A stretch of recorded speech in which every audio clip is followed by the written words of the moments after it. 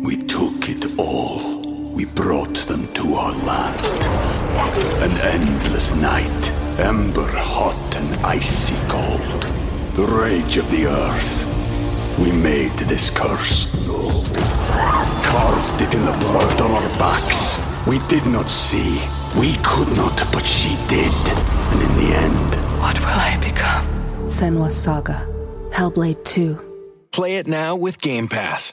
Before we continue, one of the ways we keep all of our content for you, the listener, free of charge is our amazing sponsors, and today, Anchor is one of those sponsors. If you haven't heard about Anchor, it's the easiest way to make a podcast. Let me explain. It's free, there's creation tools that allow you to record and edit your podcasts right from your phone or computer. Anchor's going to distribute your podcast for you so it can be heard on Spotify, Apple Podcasts, and everywhere podcasts are listened to, and you can even make money from your podcast with no minimum listenership. It's everything you need to make a podcast in one place. Download the free Anchor app or go to anchor.fm to get started.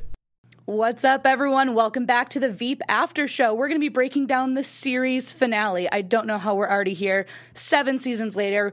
Join us tonight to say goodbye to all of our favorite, just terrible human beings. We also have a very special guest, so stay tuned. You're tuned in to AfterBuzz TV, the ESPN of TV talk. Now, let the buzz begin. Guys, Veep fans in the house.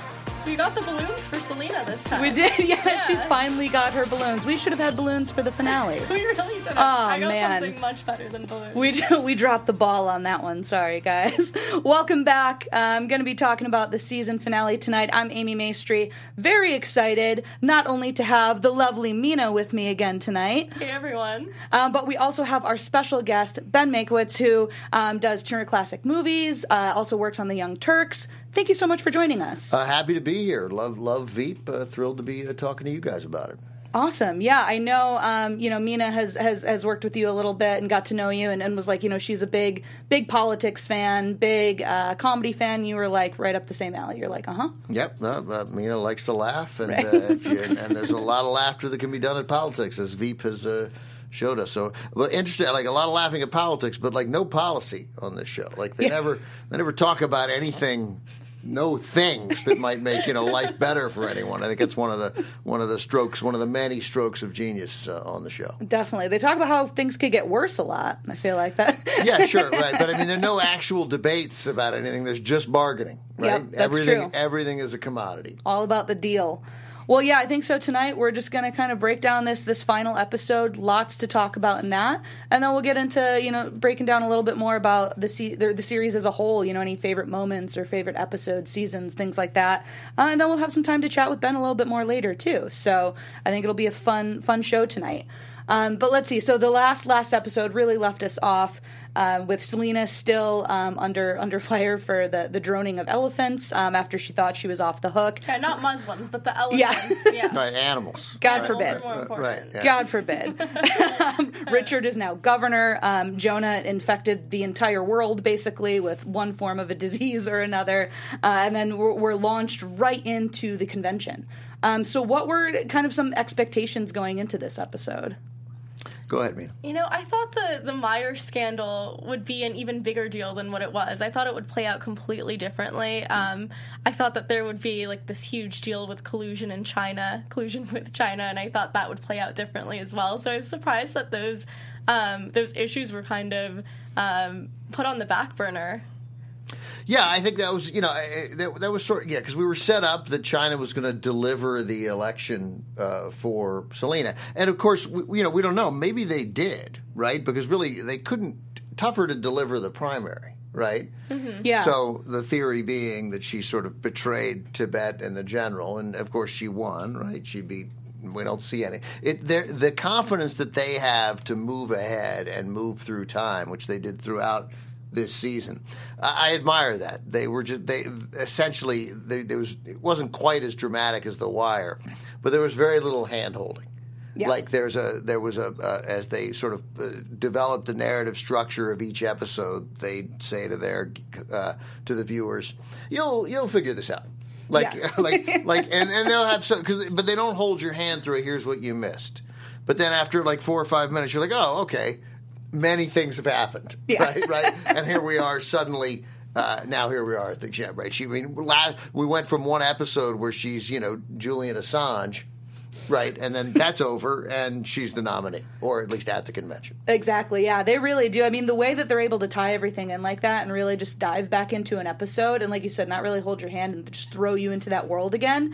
And, man, I feel like the writers just had a ball with this episode with their insults. They're always coming strong, but there are a couple tirades in this one that was just like, whoo, So Selena had a few. Everyone was going. We took it all. We brought them to our land. An endless night, ember hot and icy cold. The rage of the earth. We made this curse. Carved it in the blood on our backs. We did not see. We could not, but she did. And in the end, What will I become? Senua's Saga.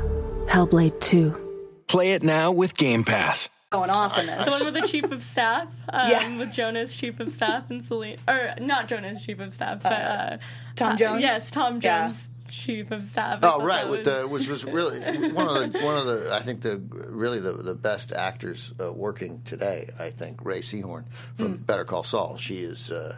She's unbelievable. I mean, I think she can sort of do everything. I don't know if you guys watch Better Call Saul, but she's unbelievable on that show. And so I was thrilled to see both Michael McKean and Ray Seahorn in this final season of Veep. But yeah, so right, that was a great moment. But that, of course, there was some strategy in that, right? I mean, that was, and again, we don't get the next scene, which was her convincing Ray Seahorn to betray Hugh Laurie. We just learned the next day that it worked. And right? it ties in perfectly with the hashtag #MeToo movement and the hashtag Time's Up movement. So what I love about the show is how all these things are so relevant to what's happening in the present day, and it really feels like they've predicted things that are happening right now. It's crazy. Yeah, the parallels have been pretty impressive this season. And especially, too, I mean, they took the year off with Julia Louis-Dreyfus battling breast cancer.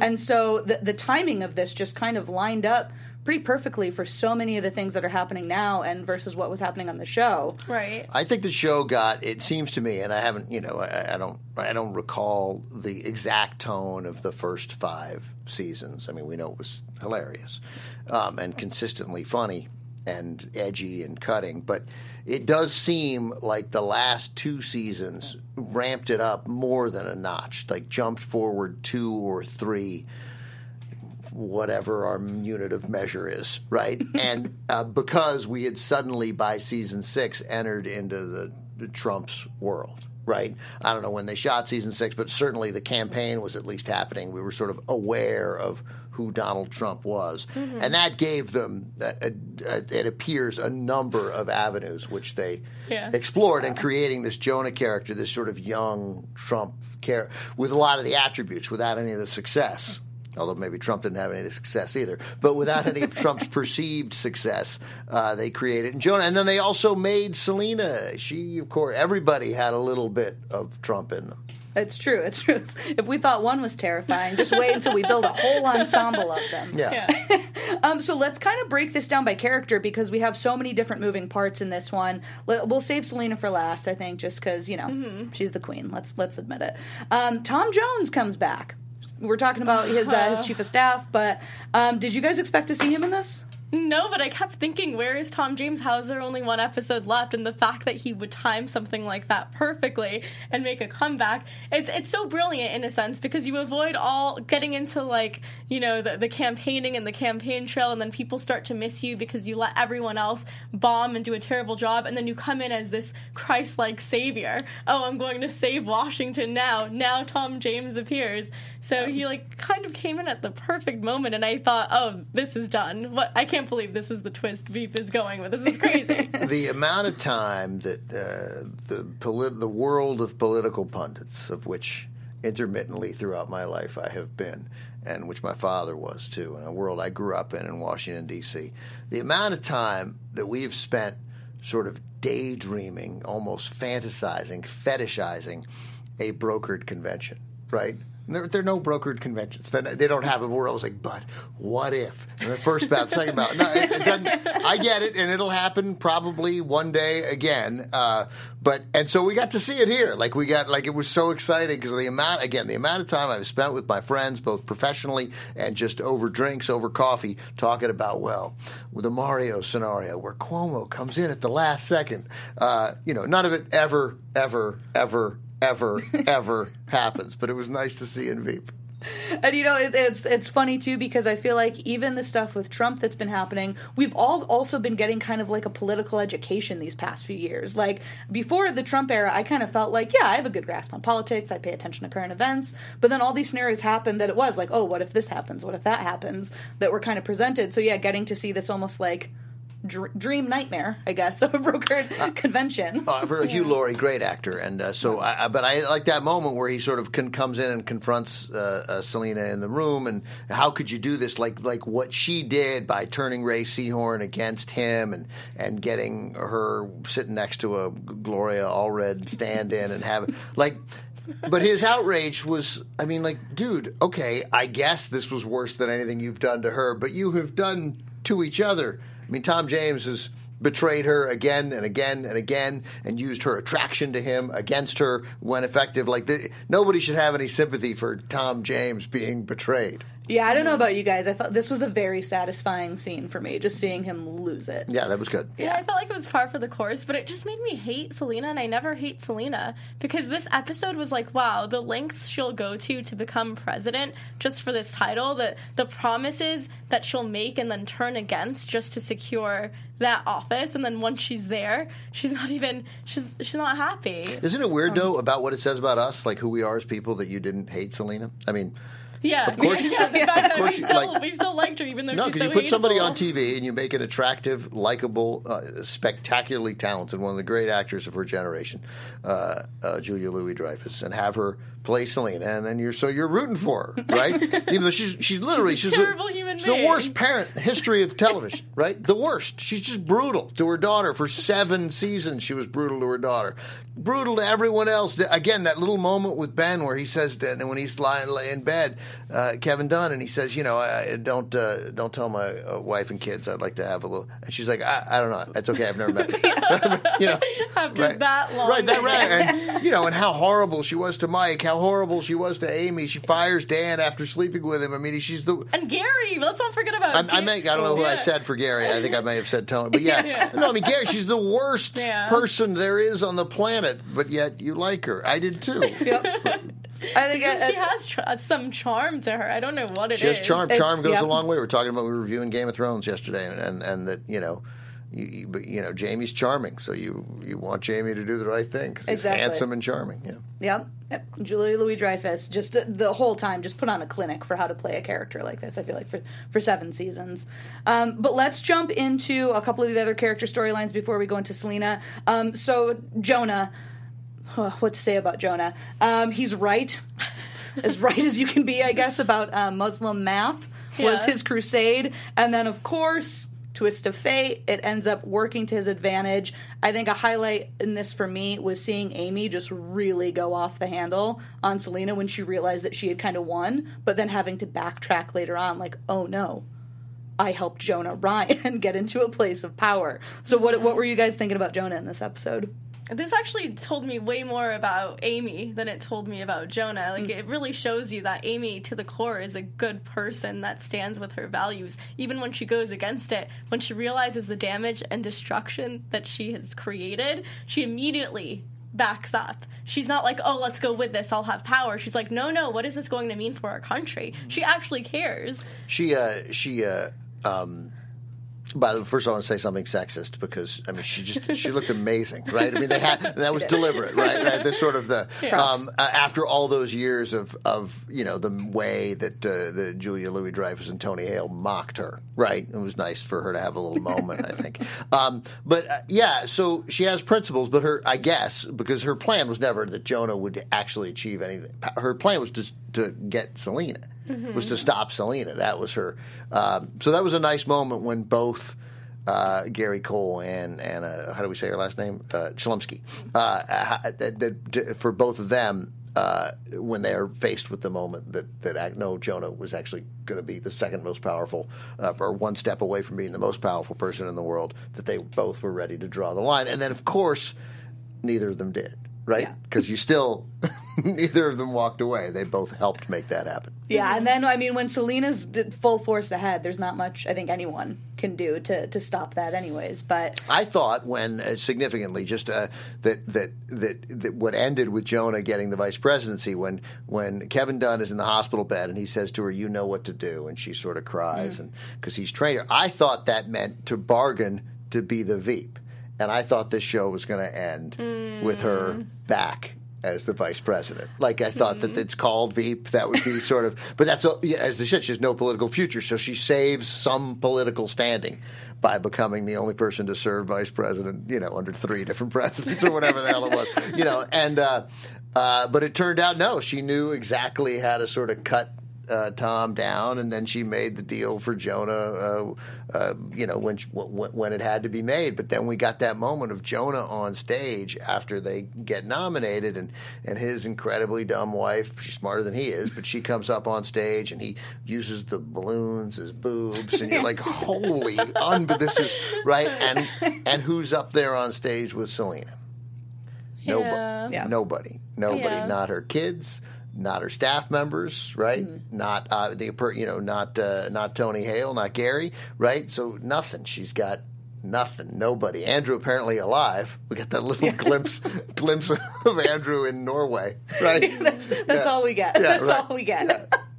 Yeah, no. To kind of piggyback on Selena getting Veep, I kind of started to think that too when they were talking about offering it to Jonah, and her argument was like, no, like if you're Veep, there's nowhere. You're trapped in a just basically talking about the torture that it was for her to be Veep. Right. So I was like, oh god. I'm sure that putting her ending as vice president was, I suspect, significantly discussed, unless they knew all along that the sort of blind ambition for power leaves you, unless they sort of knew that they were going to have this 24 years later moment. But I loved also Jonah having a moment of genuine manhood and standing up like, no, I'm not going to take it, until everybody yelled at him. Right? Fine. Okay, fine. I'll be vice president.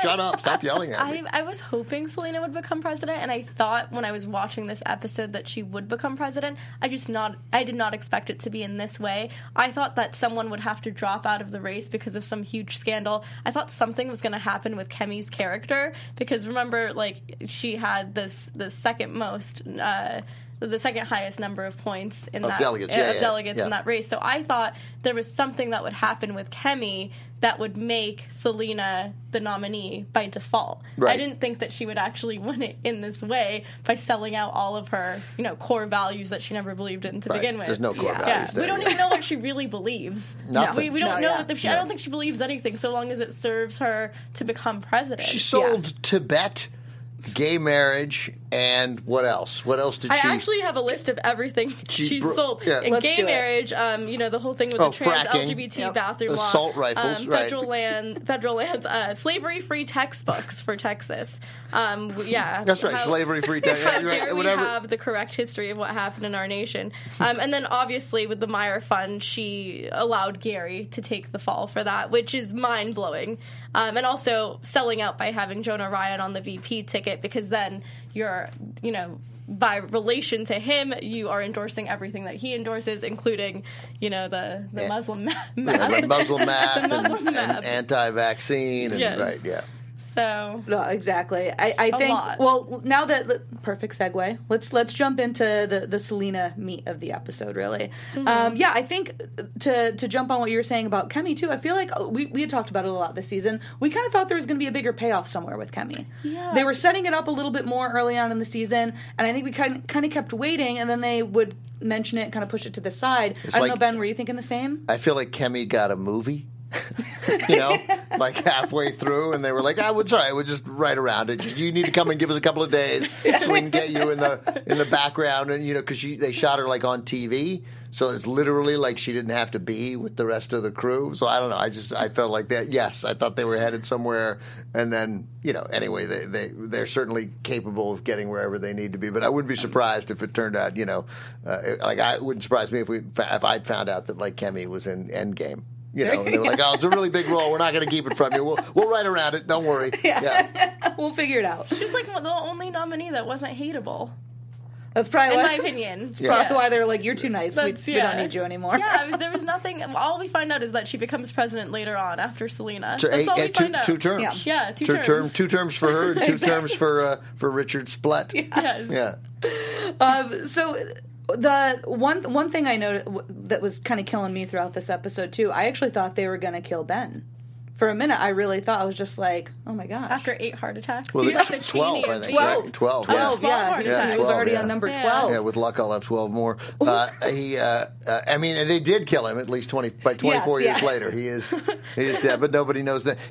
I just can't. I mean, Selena on stage by herself, and then we get the 6 months later, and she's in the Oval Office, and she's surrounded by, the new chief of staff and by Ray Seahorn. These are people she doesn't know.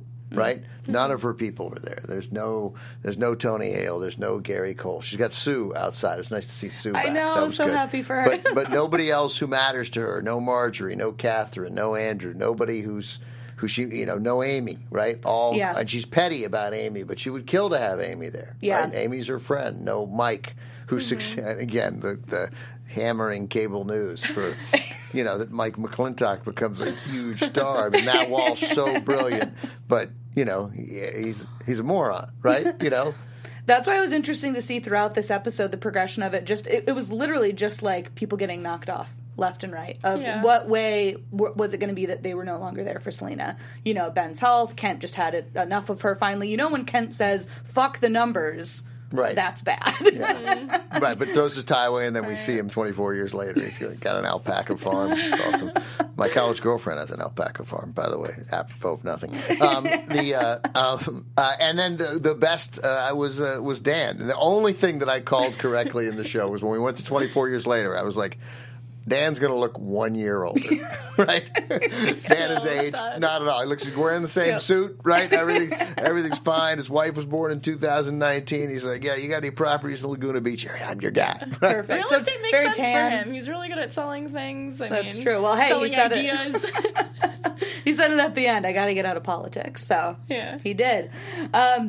Let's talk a little bit about very classic Selena episode in that she just traded and bargained for everything. Were there any moments in this one, like kind of cringeworthy ones for you, of the things that she did to get where she was? Obviously, the Gary one is a huge one, I think, for everyone.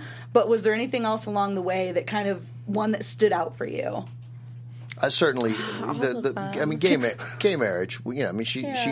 She'd been so cruel to her daughter.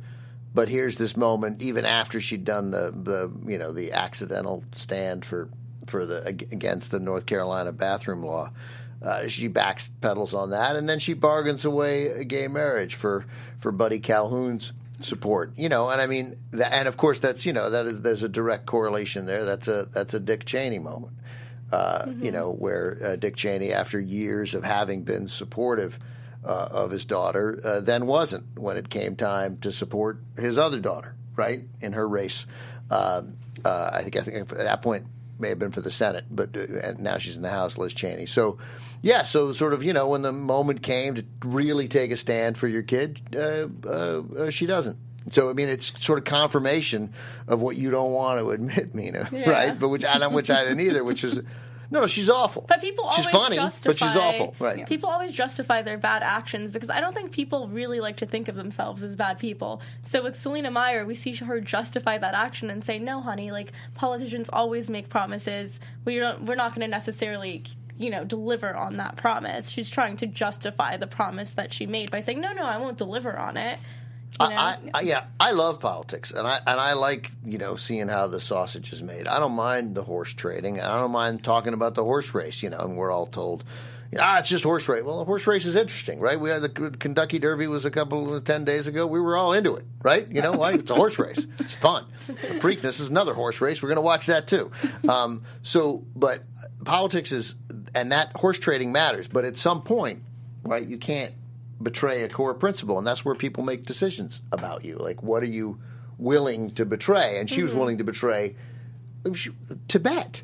You know, she's standing there accepting the, what was it, the Nobel, not the Nobel Peace Prize, the Nobel... I think they call it the Junior Peace Prize. Right, the Nobel Peace Prize Award. And she's delivering that speech, but it didn't matter to her, right? And she reads the rest of the teleprompter, but doesn't read it out loud, and it's like, all the people that you will kill, their homes destroyed, and it's just going down and down, let's just fast forward through scroll to the end, yeah.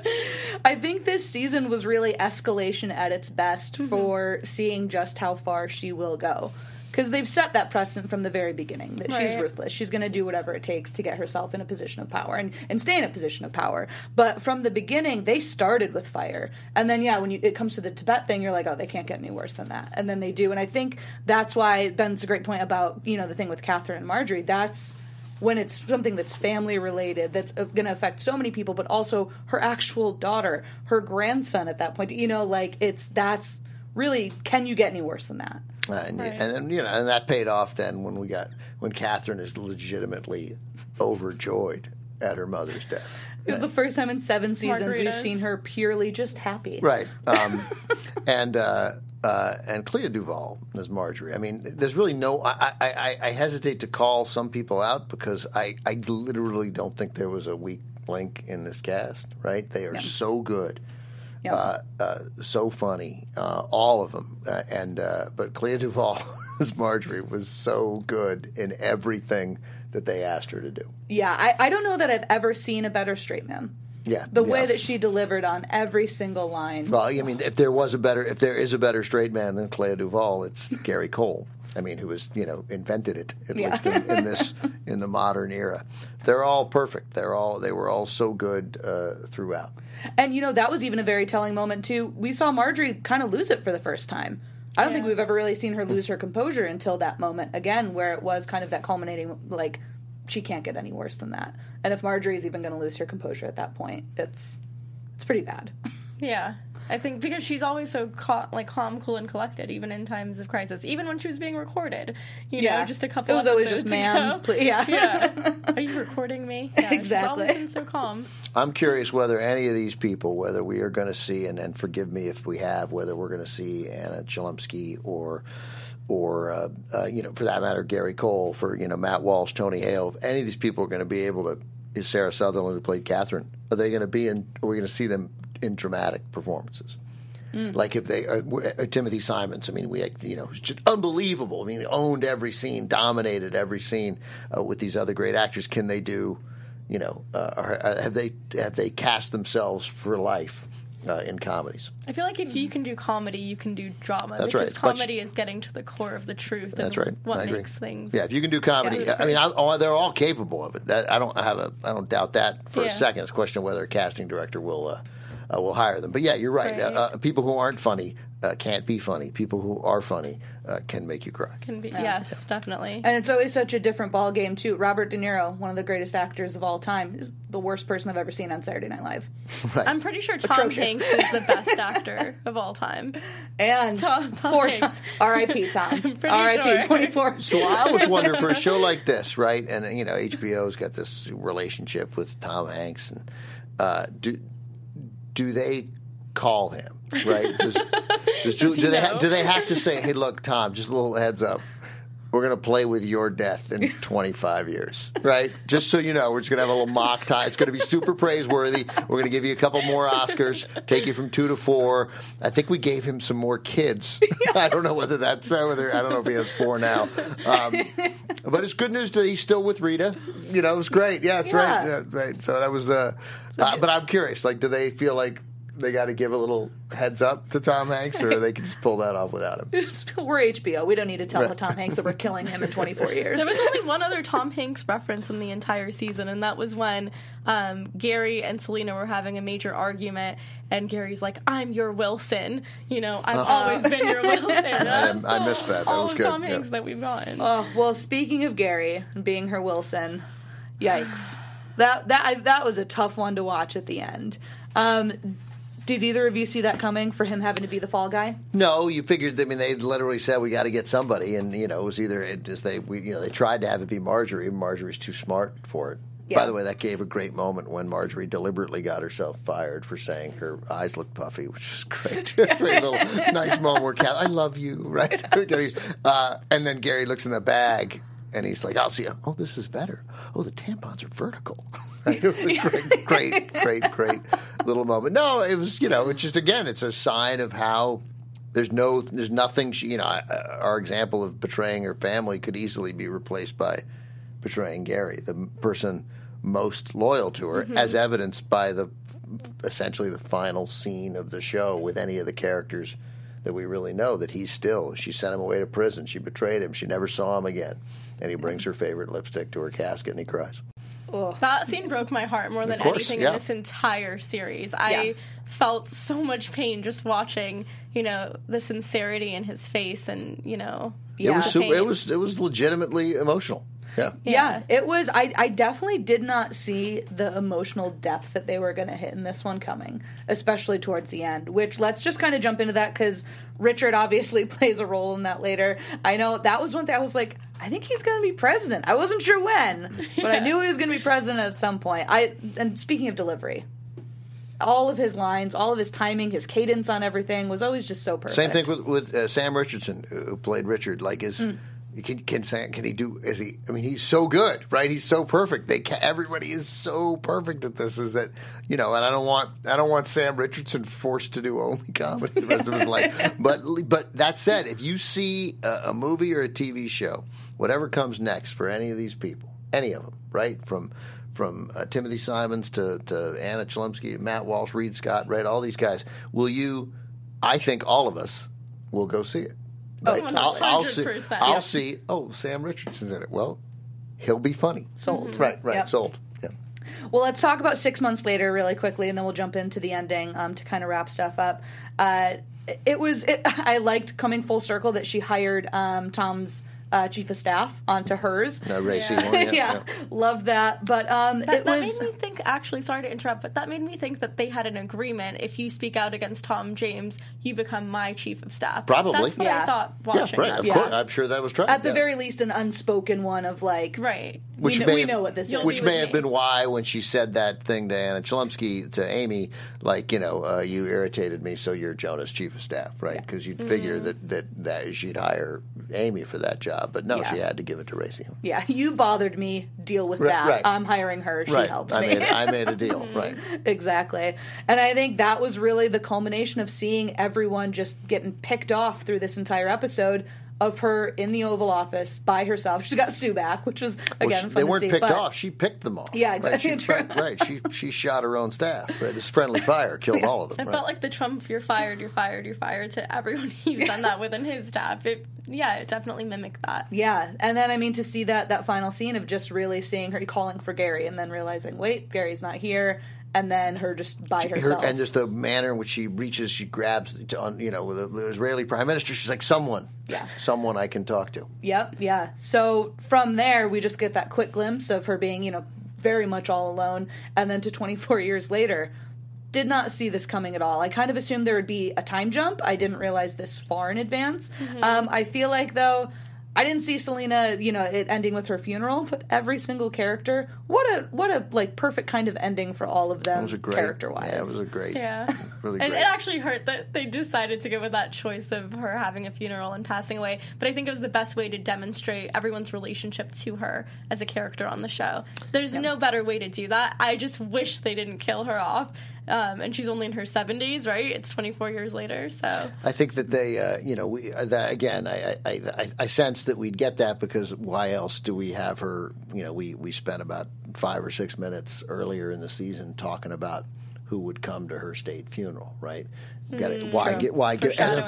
all the people she banned were there, every one of them. Even that was done incompetently. Right, so even she didn't want President Montez there, right, and she was there, right. She's giving the eulogy, right.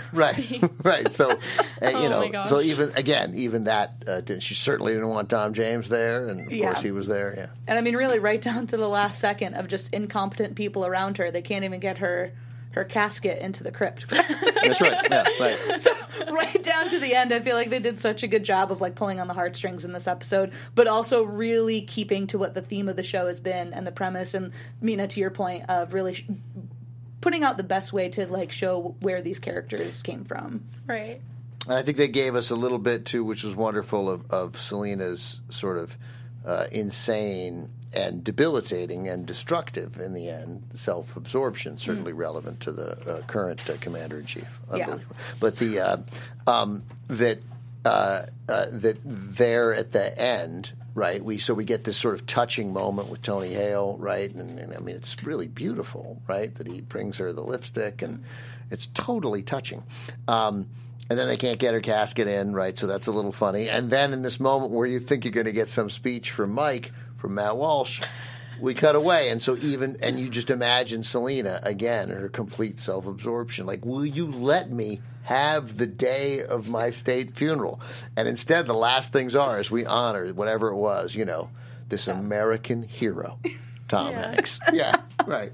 That's stolen from her, and she would, of course, take that. She would take Tom Hanks's death personally. Yeah. I feel like that scene alone demonstrated so many different things. It demonstrated the importance of legacy and how you're going to affect the lives of everyone around you. And after all of that, after 7 seasons, all we get is, she reversed gay marriage permanently and she freed Tibet once. Right. So that was her legacy. Freed and unfreed Tibet. She had nothing else, but I think it also demonstrated our 24-hour news cycle and how everyone's so quick to jump on to the next story, but then we'll highlight one story for like 7 days in the mainstream news media, and it's going to be one story. Tom Hanks is dead. Tom Hanks is dead. Tom Hanks is dead. It's going to be that. Then it's going to be one-on-one interviews with Tom Hanks, his legacy. Then it's going to be something else with Tom Hanks until the next thing comes around, and then everyone's so quick to forget about it and go on to the next thing. So it just demonstrated like the lack of care and compassion for they were savage to CNN. I mean, sort of, the manner in which stuff was covered. There's that one moment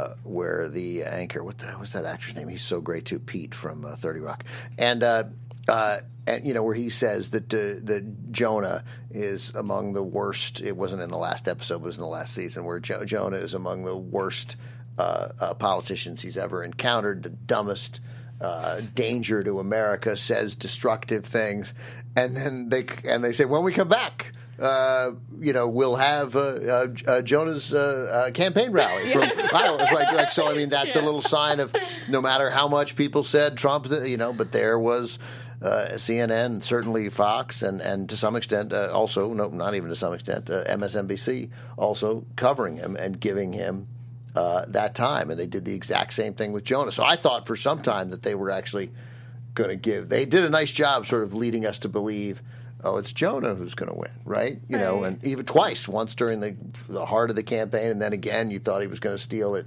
at the convention. Yeah. Just like the Hillary Clinton's going to win, the numbers are there, and then just being completely blindsided and then figuring out Trump wins. Well, and I feel like one of the best parallels in this episode, I had to write down the line just because it was so perfect. It was Amy when she was trying to convince Lena to not choose Jonah, and she said, "You cannot let an embittered, vindictive, narcissistic man-child be one heartbeat away from presidency, let alone be the president." Yeah, no, that was a direct. Wow. That usually their shots at Trump were usually more subtle. I loved that. Don't get me wrong, but that one was. We're talking about Trump here. Right, yeah, right. She might as well have just accidentally called him That's Donald. Right, yeah. That's right. Right. That could have been their Starbucks. They could have been their Starbucks cup. Just let one Trump out. It was an accident, just like on Game of Thrones. Right. All right. Well, guys, any last overall thoughts on the episode? I feel like the whole episode was her selling every single principle she had that she never really had to begin with, and then showing the isolation that comes with the power that you've sought. You're not surrounded by anyone at this point because you've stepped on everyone to get to the top instead of worked with everyone and been appreciative of the people who helped you get to where you are. She didn't win the election fairly, and I mean it's evident that she's not enjoying the presidency either. Yeah. I think it'll hold up. The show adapted to Trump clearly. It didn't have as clear an enemy. It had sort of politics in general, But now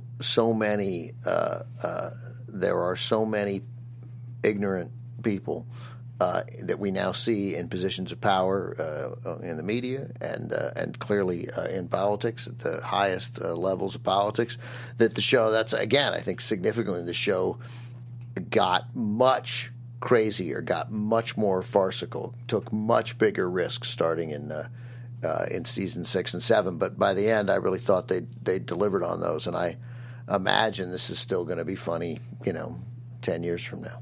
Yeah. I think the only way it won't be relevant is if we take money out of politics, in which case none of this is going to make sense. Because right. This whole show revolves around money in politics and how that influences elections. So we'll be like, well, none of this is realistic. Everyone would be like, none of this is realistic. The money, politics, what? Yeah, that's true. I guess the message is take money out of politics and we won't have this mess. So the show was created by Armando Iannucci, and I just want to, I think it was 2008, but his really wonderful movie about the run-up to the Iraq War, which is really like it's almost like the pilot episode of Veep called In the Loop, which is as funny a movie as I have seen in some time, and one of the funniest movies I've seen in the last 10 years. And then a movie he made last year, Death of Stalin. Both, if any Veep fan should check out In the Loop and Death of Stalin, both made by the creator of Veep, and they are both incredibly funny. Nice. Yeah, I think through and through that was one thing that you can never... The ensemble and the writing are probably the two things that stood out for me the whole time. I mean, the show is so well done from top to bottom, but what an ensemble cast. I don't know if I'm going to ask the most impossible question ever. Yeah. Favorite in the ensemble? Selena. Yeah. Honestly, this is the easiest answer, and it's very straightforward. But Selena, I mean, from Seinfeld to this, she does a phenomenal job. She's so funny. I mean, there's literally, I would give all of the main 10 characters A's. Like, I don't think there was a week. I mean, Dan, the guy who played Reed Scott, who played Dan Egan. I mean, that guy is so funny. And Gary Cole is a genius. Gary Cole is one of my favorites. And by the way, Reed Scott does a really good Gary Cole impersonation. So, and Timothy Simons, who played Jonah. But I think Timothy Simons and Anna Chlumsky, because I think those were the hardest roles to play, because easily Jonah could have become so stupid that you ignored him. And somehow he managed to ground that part in some little tiny moments of reality, just like the way he asks his mom for, can I have some sliced apples with the mac and cheese, stuff like that, and the way he went from enraged to calm. Right, I mean, he's such a talented actor, but Anna Chlumsky had actual sort of emotional ups and downs, and I think she consistently delivered them. Yeah, same. I mean, all across the board, but I'd have to go with Anna Chlumsky myself, just because I think in a lot of episodes, too, specifically, I would call her out as one of my favorites, just the levels that she hit and the intensity that she brought to that character. Just every single time, she just hit the mark. She had more notes to play, and she played them all really well, beautifully. Well, let's chat it up with you a little bit, Ben. Learn a little bit more about you. I think Mina wanted to. We have a couple things to jump into. Yeah, I guess I just wanted to get an understanding of how you got into Veep in the first place and that intersection of politics with comedy. Yeah, well, I mean, politics is funny. It's fun to talk about politics. I grew up in D.C. around politics. My dad was Bobby Kennedy's press secretary and ran George McGovern's campaign in 1972. He ran for Congress, lost in 1976. He was involved with Ted Kennedy's insurgent challenge to Jimmy Carter in 1980, with Gary Hart in 84, and then again in Attempt in 88. Politics always in our family. That was the well before movies for me growing up was politics. So. And my dad was funny, and politics is funny. I mean, funny things happen, and we have, for 240 years in this country, sort of consistently elevated unqualified people to incredibly important positions. I mean, especially in state legislatures are filled with people who ought to be in Congress and who ought to be in prison. Right? Like, there's a nice mix of people who seem like they should go back to 8th grade, and people who are like, why don't we have this guy or this woman in Congress? So I took to it. My favorite movies are about politics, and it's rare that a movie gets politics exactly right. You know, there's some great ones, but a lot of them get it wrong and oversimplify it and make it silly. And while this made it silly, they didn't really get the crux of it wrong. They got a lot of it right. And my dad loved her. She died 4 years ago, but he was into Veep. I think we talked about it early on in the season that I remember reading they had polled a bunch of White House staffers and asked, out of all the current political shows on TV, what's kind of most accurate to what life is really like. And Veep was the outstanding winner in that poll. Yeah, I did an interview once with not too long ago with Samantha Power, because I think she was the focus of a movie called The Last Year. I think it was called The Last Year. I hope it was by Greg Barker and it was a documentary on the last year of Obama's foreign policy team. Samantha Power and John Kerry and Ben Rhodes, but Obama was in it too. And in a Q&A with Samantha Power, she said that what got her to some extent, somebody asked a question, I didn't ask it, unfortunately, sort of what was the thing that surprised you most that you were unable to do? Like one thing about politics that you had heard when you got into power that not so much surprised you, but that you were unable to accomplish. And she said what really gets you is the inability to do more than one thing. Like, she's one of the smartest people out there, right? An enormously accomplished woman. And she said, man, you get, like, if you're worried about regime change in Egypt, you can't do anything else, right? Then that takes up all your energy. It's incredibly hard to do more than one thing at a time. She didn't quite understand why that was even, but that's clearly something that and I think Veep sort of gets that they're trying to do one thing and then something else happens and it just totally throws everybody off course. There's so many issues right now to worry about with the way our society is. What's one issue for you that is the most important that we need immediate change on in terms of either policy or just reform? Well, you mentioned one. Certainly money out of politics would make a huge difference. I feel like money would still find its way back in. But I think we'd get a long way if we made it incredibly easy and incredibly attractive for people to vote. And if anybody who tried to keep people from voting were run out of American politics forever. No one should ever take a stand that makes it harder for Americans to go to the polls. And for 50 years now, longer, but certainly since the Voting Rights Act, the last 54 years, we've had one side aggressively try to keep people from voting. And, I'm always pleased that I come down on the side no matter what. And this is it has not always been a Democrat and Republican issue, but there is a right and wrong on this issue. And if the more people vote, the stronger the country is. It becomes an actual democracy then, where you can actually represent the interests of the people that are voting. A little closer to a democracy, and you blunt. And, until we get money out of politics, one way to blunt the influence of money is to get regular people voting. And the efforts to keep minorities, poor folks, frequently poor minorities, from voting is, it is shameful and it is un-American. And everyone who has played a role in it is not fit to serve in the United States of America. Well said. Well, speaking of not fit to serve, I know Mina also has a little something that was written by someone not fit to serve. I do. Little special treat here. Oh. Why don't you show our audience your little present in here? Oh, fantastic. What do we have here? The anticipation. Oh, that's awesome. There we go. Selina Meyer. A woman first woman. That's so great. You can flip through the pages. It's really funny. It's an autobiography. Is it? So this is an actual book. This is an actual book. It's an actual autobiography about her life, and it is hilarious. I haven't read all of it, but I've gone through some of the pages and seen. You'll really enjoy this one. Oh, that's so great. Yeah. If not, there's a Barnes & Noble gift receipt, right? But also, no. I'm definitely keeping it. But Richard Splett, dedication. Role model, romance. There's like 4 pages of the romance with Richard Splett, daydreaming about drugs and It's great. So good. Like, what a great idea for that show to actually make this book. It's great. The style of writing is honestly hilarious. It mirrors the writing on Veep. So it's here, page 107. Okay, what's the White House like? It's a dump. That's what Trump said, right? In its defense, it was built a long time ago, more than 100 years ago, when I suppose standards were different.